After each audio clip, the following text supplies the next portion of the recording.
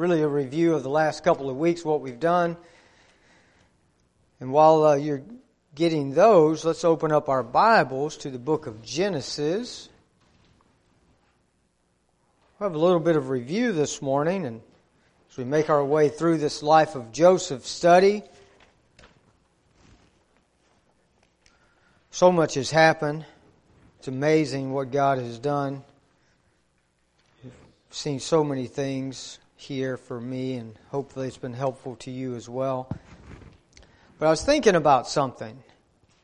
Looking back at, especially back to chapters 39 and chapters 40, you know, in Joseph's time of affliction, in his time and where the forging of his faith was occurring. You know, you remember that we said in the beginning, the first 17 years of his life was the foundation of his faith there in his father's house, and then how there were 13 years of forging of that faith, strengthening it, tempering it.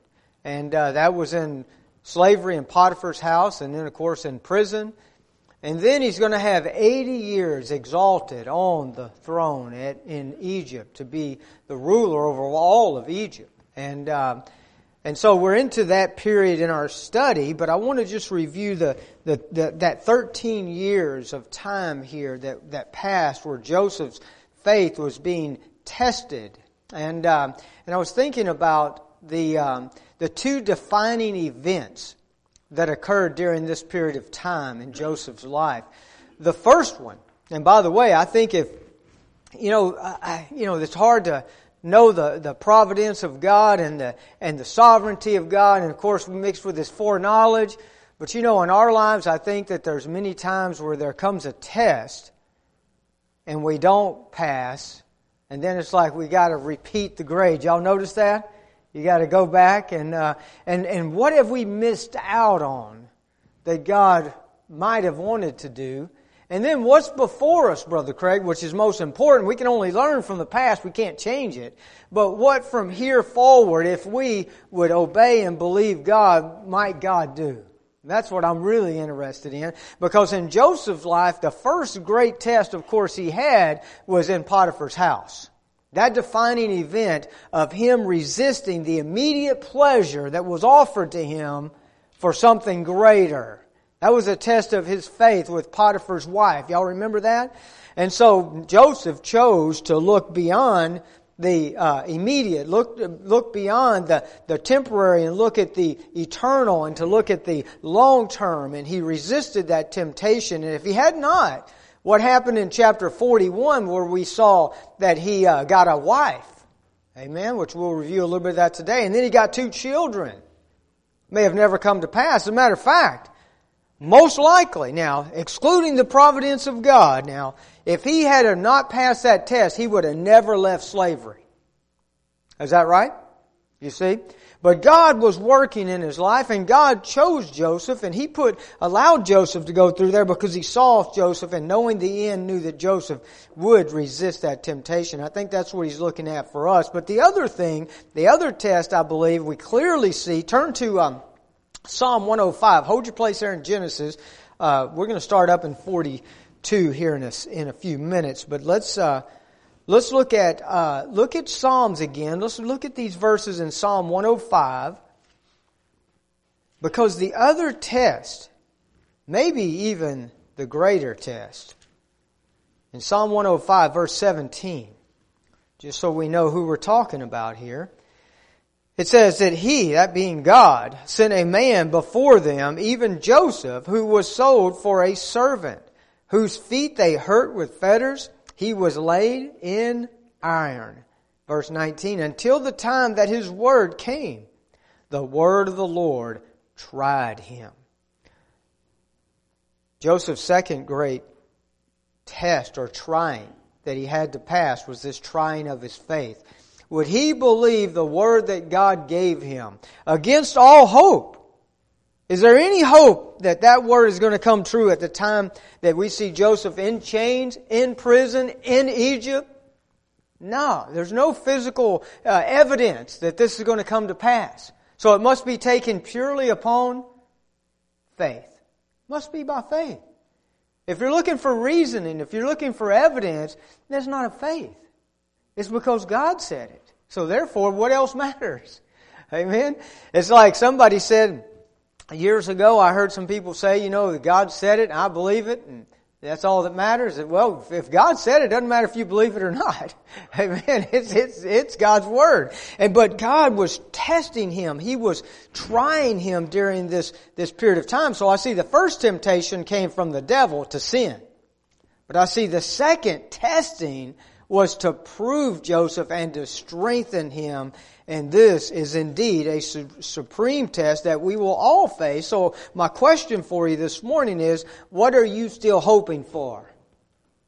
What are you holding on to here by faith? Amen? There's some things that God has said to you, that you have seen in God's Word, that He has revealed to you. My encouragement to you is don't give up.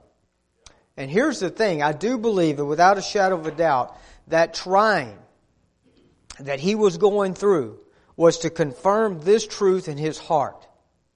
That God is good. Period. No matter what else happens. If he stays right there, God's good. If they chain him down more, if they hold him longer, when even the butler forgets about him, it didn't change God, did it? God is still good. And when we get that, Brother Mike, cemented into our mind and our heart, that no matter what happens today or tomorrow or next year and whatever's happened in the past, that God is still good, that He's still working things together for good, and that He will not leave me nor forsake me. And that He will reward those that diligently seek Him. Amen. When we get that sealed in our heart, that's the testing. That's the trying. When that decision is made, then God can trust you with whatever He has for you. And so that's what happened with Joseph. Joseph had this period of time where this testing was going on. And he said, yeah, God's good. And now you know what? Then God could trust him with being on the throne in Egypt. Amen. And He's not going to abuse His authority. You're going to see that in a little bit. Maybe today we'll see that. So my review here, just thinking about this, is that, so I think we need to look back sometimes to help us too. Because God has already brought you through some things, hasn't He? Have you ever been like standing at that Red Sea, when the enemy's on your tail and it looks like there's no way to go through and you can't go around? And God brought you through, didn't He? Whether it was disappointment, whether it was a difficulty in life, or whatever it was that you were facing. And by the way, some of those we brought on upon ourselves because of our own disobedience. But God still, in time, some other people brought on to us, those that we love and we care about. But God brought you through on the other side, you see. And so we got to look back sometimes in order for us to really seal this in our heart and review what God has already done for us. Amen.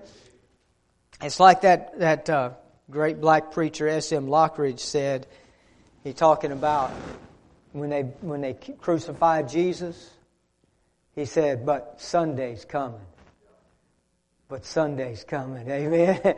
God's deliverance is coming. He will. If we stay faithful, He will bring us through. And I'll tell you that there's an incredible blessing that Joseph got here. So God gives him a Gentile bride. Amen. There's a type of Christ right there, that Christ has a Gentile bride as well. And you know what her name is? The Church of God. Right? The Church of God. That's her name. And He gives him 2 sons. One means forgetting. We need to be good forgetters about the things that went wrong and things that people that have hurt us and other things that have happened. He forgot that. And then he had one named Fruitful.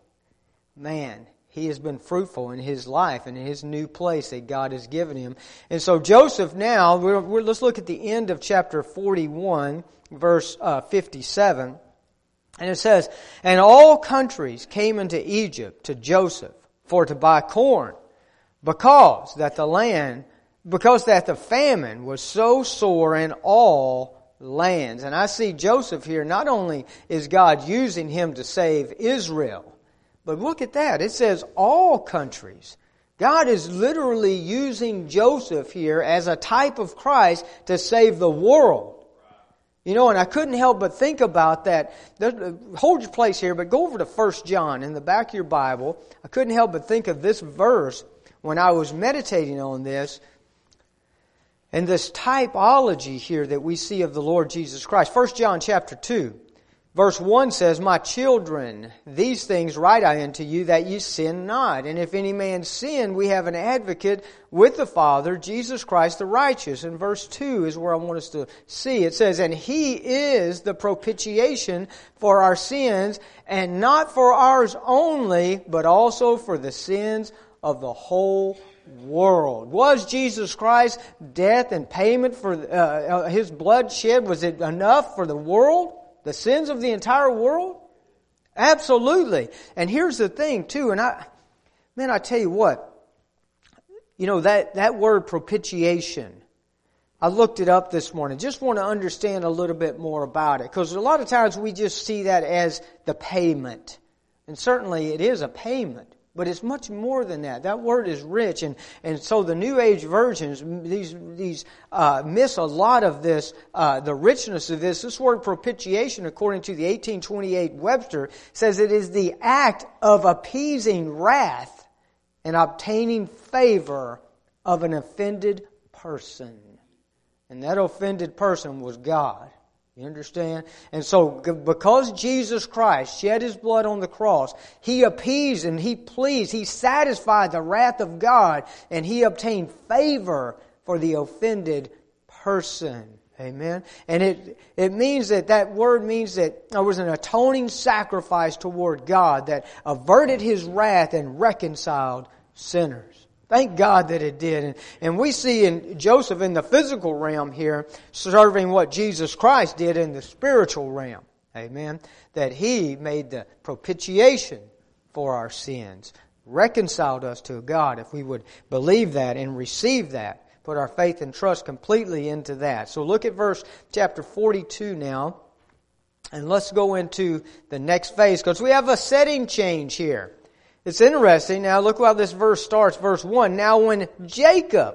Now we haven't heard much from Jacob the last few chapters. But Jacob now back in the homeland. Look what it says. And now when Jacob saw that there was corn in Egypt, Jacob said unto his sons, Why do you look one upon another? He says, and he said, Behold, I have heard there is corn in Egypt. Get you down thither and buy us from thence, that we may live and not die. And Joseph's 10 brothers went down to buy corn in Egypt. I had this thought. Two thoughts. First thought here is deal with the sons. What was their thought heading down to Egypt? Wonder if they had any trepidation about that. Wonder if they were a little bit concerned about going down to Egypt. Wonder if they were thinking about their brother. Wonder if they're wondering if he's still alive. I don't know. I got to know. It's been 20 plus years. But you know they haven't forgotten it. And they know exactly where he was headed last time they saw him. And now they're headed down there. Man, there's a lot going on here. Second thing I thought about takes us back to chapter 39. Joseph is exalted in one day from the prison to the ruler.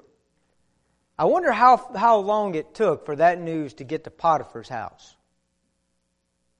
I wonder how long it took for it to get back to Potiphar's wife, that Joseph was now ruler over all of Egypt. I bet she had a few restless days. What do y'all want to bet? Huh? You know, an average man would have been come to get things, set things right, wouldn't he? Rightfully so. She should have been the one in prison. Amen. Instead of him. But I don't see any of that in Joseph. Zero. None. But I do think that these boys had, I think they did have some thoughts about going down to Egypt. And I first thought about, second thing was, why all 10? Why send all 10? And I think that there's a couple of reasons here. But let's read verse 4 and then we'll get into that. And Benjamin, Joseph's brother, Jacob sent not with his brethren, for he said, Lest peradventure mischief befall him. So Benjamin's the baby. He's the only son left of Rachel, his favorite wife. And so here he is, he is, would y'all say maybe he's a little bit overprotective of Benjamin? What's the reputation that the baby of the family has? Spoiled brat. That's what my wife said. She's not the baby. She wouldn't have said that, right? And neither am I. But the baby of the family, as a general rule, don't they tend to struggle? You struggle sometimes with overprotecting them.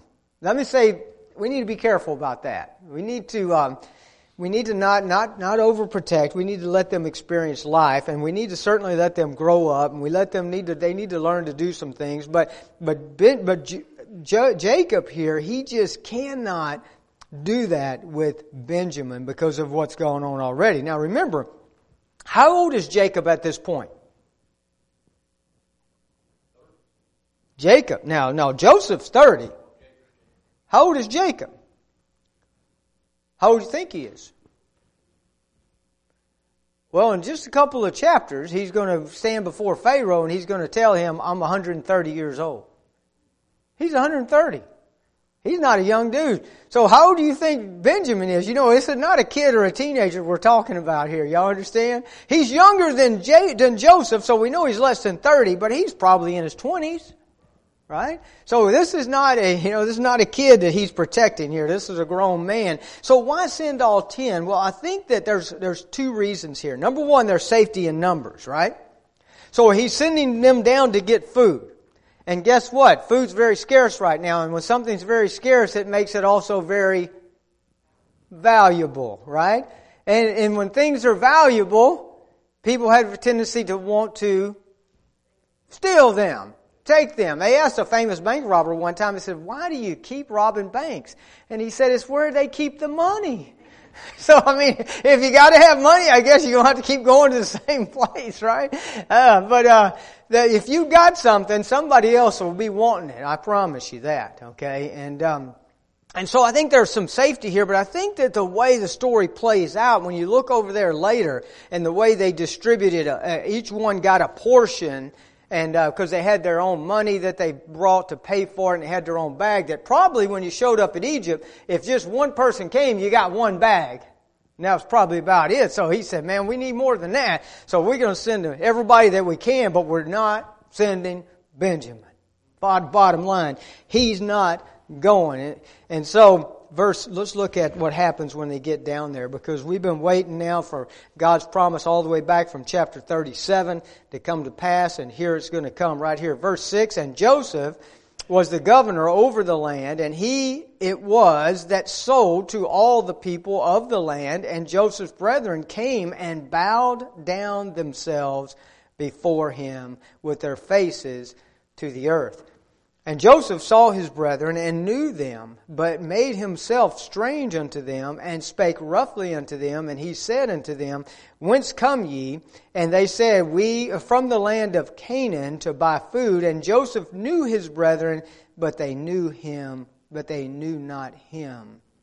Man, I can't help but think about John chapter 1 verse 11. Jesus came unto his own, and his own received him not, because they didn't know him. He knew them, but they didn't know him. You see him as a type of Christ here, but in verse 6, they bowed down. Now we've gone through the whole 13 years of Joseph's affliction. We've gone through 7 years of plenty, and now we're into the famine. We don't know exactly how far, but enough that things have gotten desperate, so no doubt a year or two. So we're talking about now 21, 22 years or so that have gone by since they sold Joseph into slavery. They don't recognize him, Brother Ducker. They don't recognize him. And plus, he's in Egyptian garb. Okay, he's speaking Egyptian. Okay, and plus it's been 20-something years since they've seen him, and he was just a teenager. Now he's a grown man. So he's 38 years old probably, 37, 38 years old at this point. And but they do bow before him, fulfilling the prophecy that God said would happen. Amen. And so I think if they were looking for Joseph, they sure wasn't looking for him here, Brother John. You understand? He was a slave. That's where they would have expected him to be. So they weren't expecting to see him in the palace. So he caught them off guard. They did not expect this. They did not see him, but he knew them. And so my question is, what are our expectations? You know, expectations matter a lot. Do you know that the way your brain works, that typically the things that you expect, you tend to get? And you know, our brain makes a lot of assumptions. It takes a little bit of information and makes an assumption about it based on other information and experiences and things that have happened throughout our life, you know? It's like, my brain makes a lot of wrong assumptions. Y'all ever notice that? A lot of times when I'm reading, I think I know what the writer's going to say next, and I go ahead and say it, but it ain't what he said. Amen. I have to go back and correct it. So sometimes our brain makes assumptions based on a little bit of information, but what I want to talk to you about is expectations. What kind of expectations do we have for ourselves, number one, and what kind of expectations do we have for our kids and our grandkids? Assuming and knowing that what we expect, we tend to get a lot of. I've always thought that if you set high expectations for your children, you're more likely to get them. If you set low expectations for your children, you will most assuredly get them. Y'all think that's right? I think it's true. I think we need to evaluate our expectations. And I want to know about us. What are our expectations for church? When we come to church, what kind of expectations do we have? Do we expect to hear from God? Expect for God to speak to us, to help us? Do we come with that type of expectation? Do we expect God to do a work in us? Expect God to use us to do a work? Because He wants to. I know He wants to. What about in your business, in what you do? Do you expect it to be profitable? God will use you there? The Bible says in Proverbs 16, verse 9, it says that a man deviseth his ways, but who directs his steps? But God directs his steps. But the Lord directs his steps. So what that means to me is that God gave me a mind. He expects me to use it. But He's going to direct my steps as I pursue the will of God. Now, y'all understand that the Bible is full of this kind of situation going on. But even in Acts chapter 16, right, when they go out on the second missionary journey, Paul had devised his way. He had a plan. He was going to go in this way and serve the Lord up into Asia. And the Holy Spirit said, nope, you're not going over here. Going into Bithynia. He said, nope, you're not going over there. But then God said, here's where you're going. That was we see clearly written down in Scripture that God was directing His steps. Other times we see the way it plays out in people's lives. Can you see in Joseph's life that God was directing his steps? He definitely was, wasn't he? And so, and Joseph's plan was to serve God. And if we have that plan, I think we can trust that God will do that for us too. But on the flip side, if our ways be evil, God also will direct our steps in this way. What about Haman? You understand? Remember Haman? Boy, his wicked devices. He wanted to bring the Jews to naught. Just like, sounds like some of the people in our day, doesn't it? It's been going on a long time. Amen? So they were going to wipe out all the Jews. And then guess what happens? He ends up wiping himself out. Right? And so, expectations are what we're talking about here. And so I think we ought to attempt some great things for God. And expect by the leadership of the Holy Spirit for God to use us. And maybe He wants to use you to teach somebody else. Maybe there's somebody in your family. Maybe there's some of your neighbors. Maybe there's somebody here in the church that He wants to use you to help. He wants you to certainly, me to, as well, to model before our people around us. He expects us also to be gracious, amen, and kind. What about our testimony? Do we expect our testimony to have power over people? I think the Lord expects us to share our testimony. And I think He expects us to take calculated risk. You know, playing it safe doesn't take much faith. Right? And so surely God is leading us to do more. I would agree. Now look at verse 9 with me. And Joseph remembered the dreams which he had dreamed of them, and said unto them, Ye are spies. to see the nakedness of the land ye are come. He remembered the dream. Now, I think Joseph's been a little bit busy the last 8 or 9 years, saving the world, okay? I mean, getting enough food to feed in the 7 years of famine. He's been a little bit busy, right? And so now this is coming back to him. He hadn't thought about this maybe in a little while. And all of a sudden he's like, oh yeah, God said that. I knew it would come true. I've been trusting this by faith. Didn't know how God was going to work it out. And then look at this. God did exactly what He said He would do. And so, but why does He accuse them of being spies?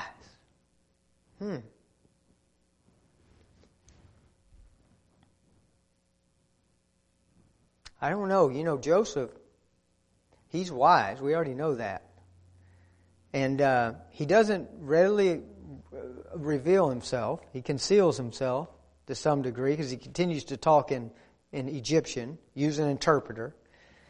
And I think that he needs to know about where his brother's hearts are, doesn't he?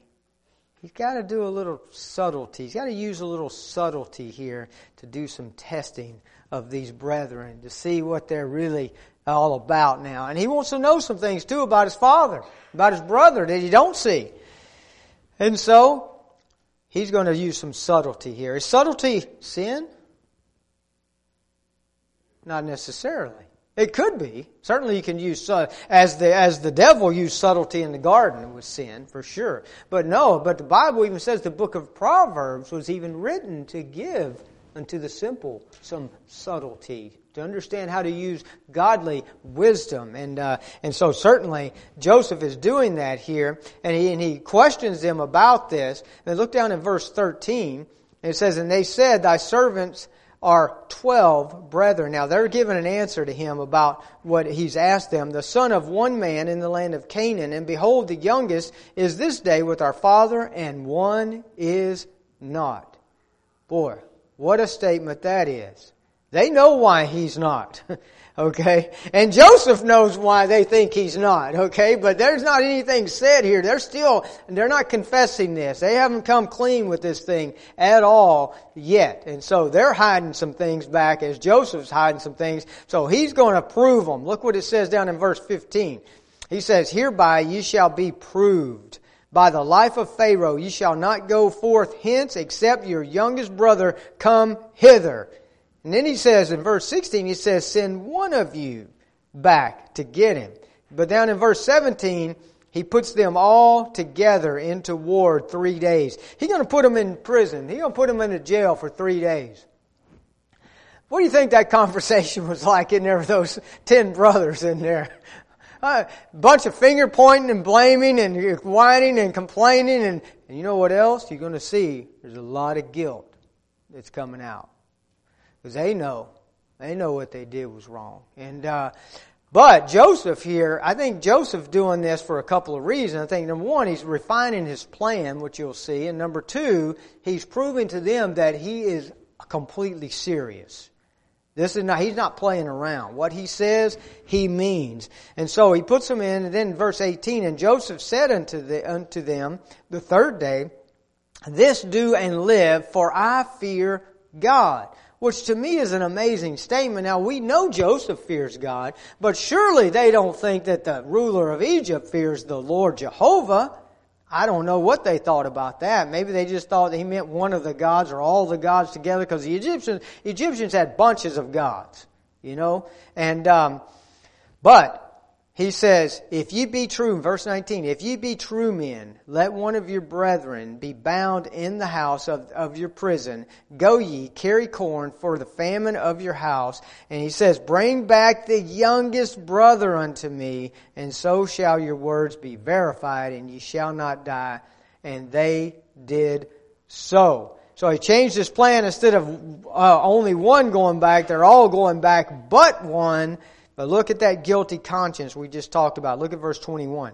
And they said one to another, we are verily guilty concerning our brother, and that we saw the anguish of his soul when he besought us, and we would not hear. Therefore is this distress come upon us. So I want to talk to you a little bit about guilt and about a guilty conscience here. It's a horrible thing to have a guilty conscience. You know, a guilty conscience will destroy you.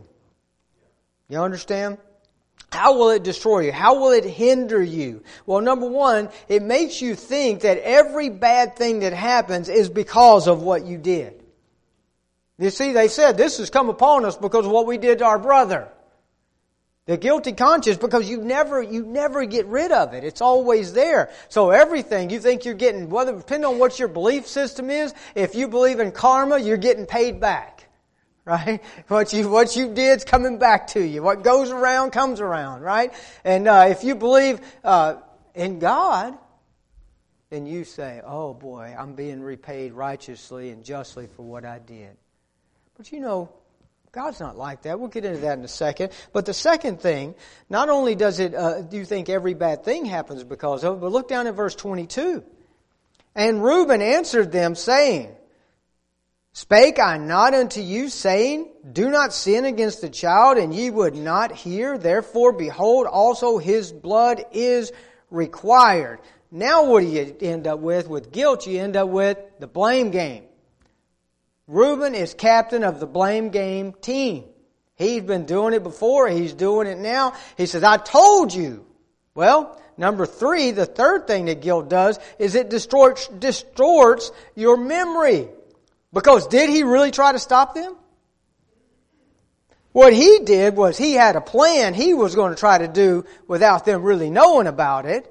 He didn't say, no, we're not going to do this. See, his memory of what happened that day has changed over time. And he's still stuck with the guilt. And it's not the way he remembers it and the way he recites it to his brothers. He didn't try to stop them. He was secretly planning to do something different, but he didn't. Verse 24. I just want to see Joseph's response, and we'll talk a little bit more about the blame game here, about the guilty conscience. Look at Joseph's response, verse 24. And he turned himself about from them and wept, and returned to them again, and communed with them, and took from them Simeon, and bound him before their eyes. Wow.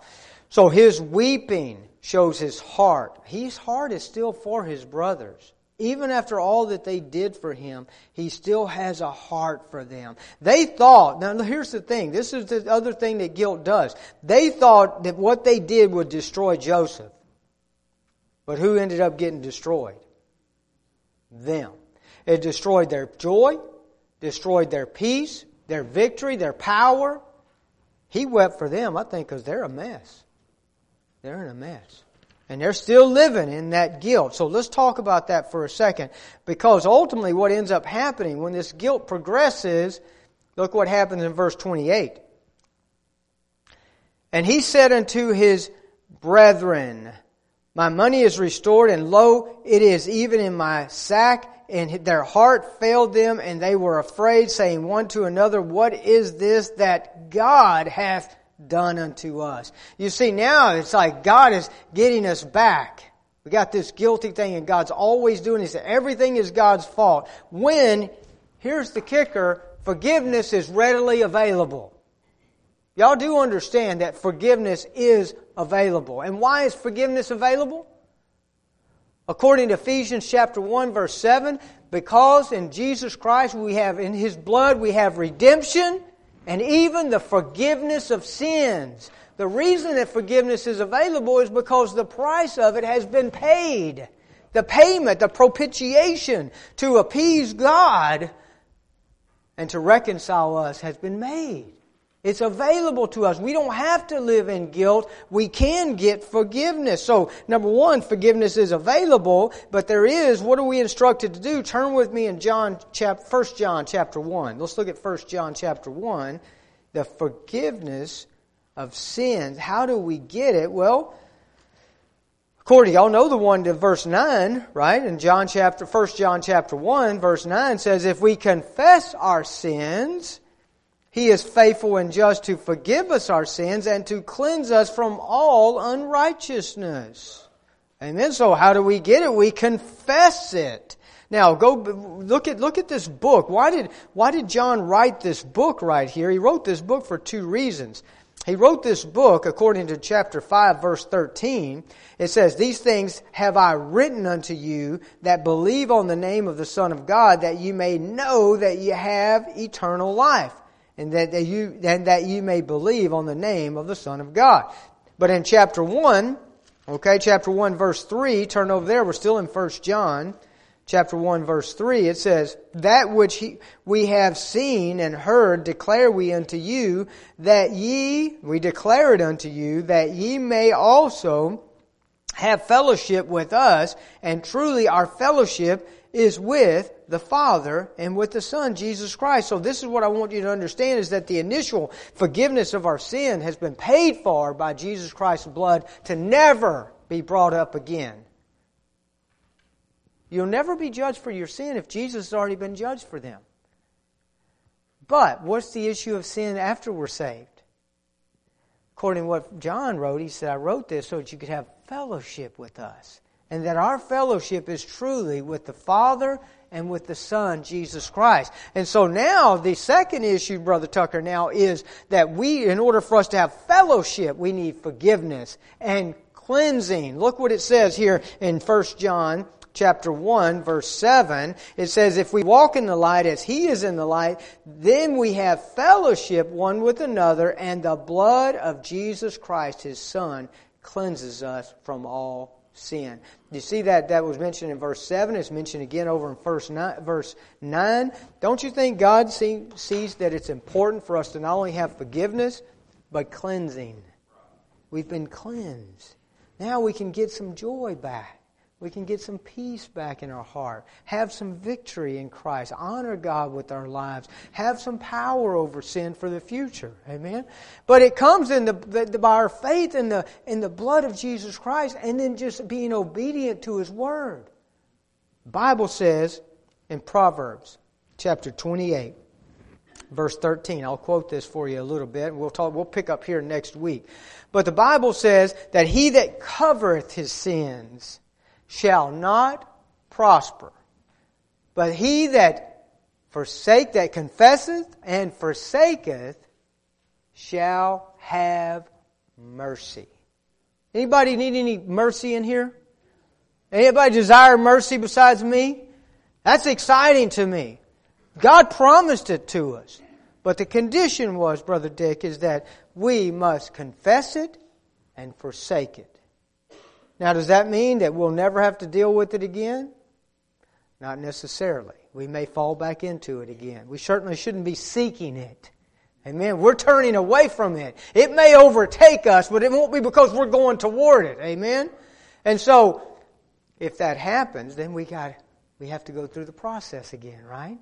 Confess it and forsake it again. Put up some better boundaries so that we don't fall back into the same rut again. But God said that we shall have mercy. So we can have mercy, cleansing, and forgiveness of our sin through the provision of God, through the propitiation of His Son and the shedding of His blood on the cross. Now that's an amazing truth. Let's finish with that, and we'll pick up here next week. Lord, we thank You again for a wonderful day, and God, just this truth that, Lord, You've just woven throughout Your Word, God. And You even said over when Moses, Lord, was put in the cleft of the rock and You passed by, You said, the Lord God, merciful and gracious. Lord, we thank You that You want to be known that way, Lord, and that You are always the same. You cannot change, Father. And we thank You that You're good. We thank You for what You're going to do. We have expectations today, Father, that You will meet with us if we'd be willing, that You would speak to us, that You would help us, Lord. You would strengthen us in our inner man. We believe by faith, Father, as You'd use Brother Roger today. May we be willing to receive, I pray, in Jesus' name. Amen.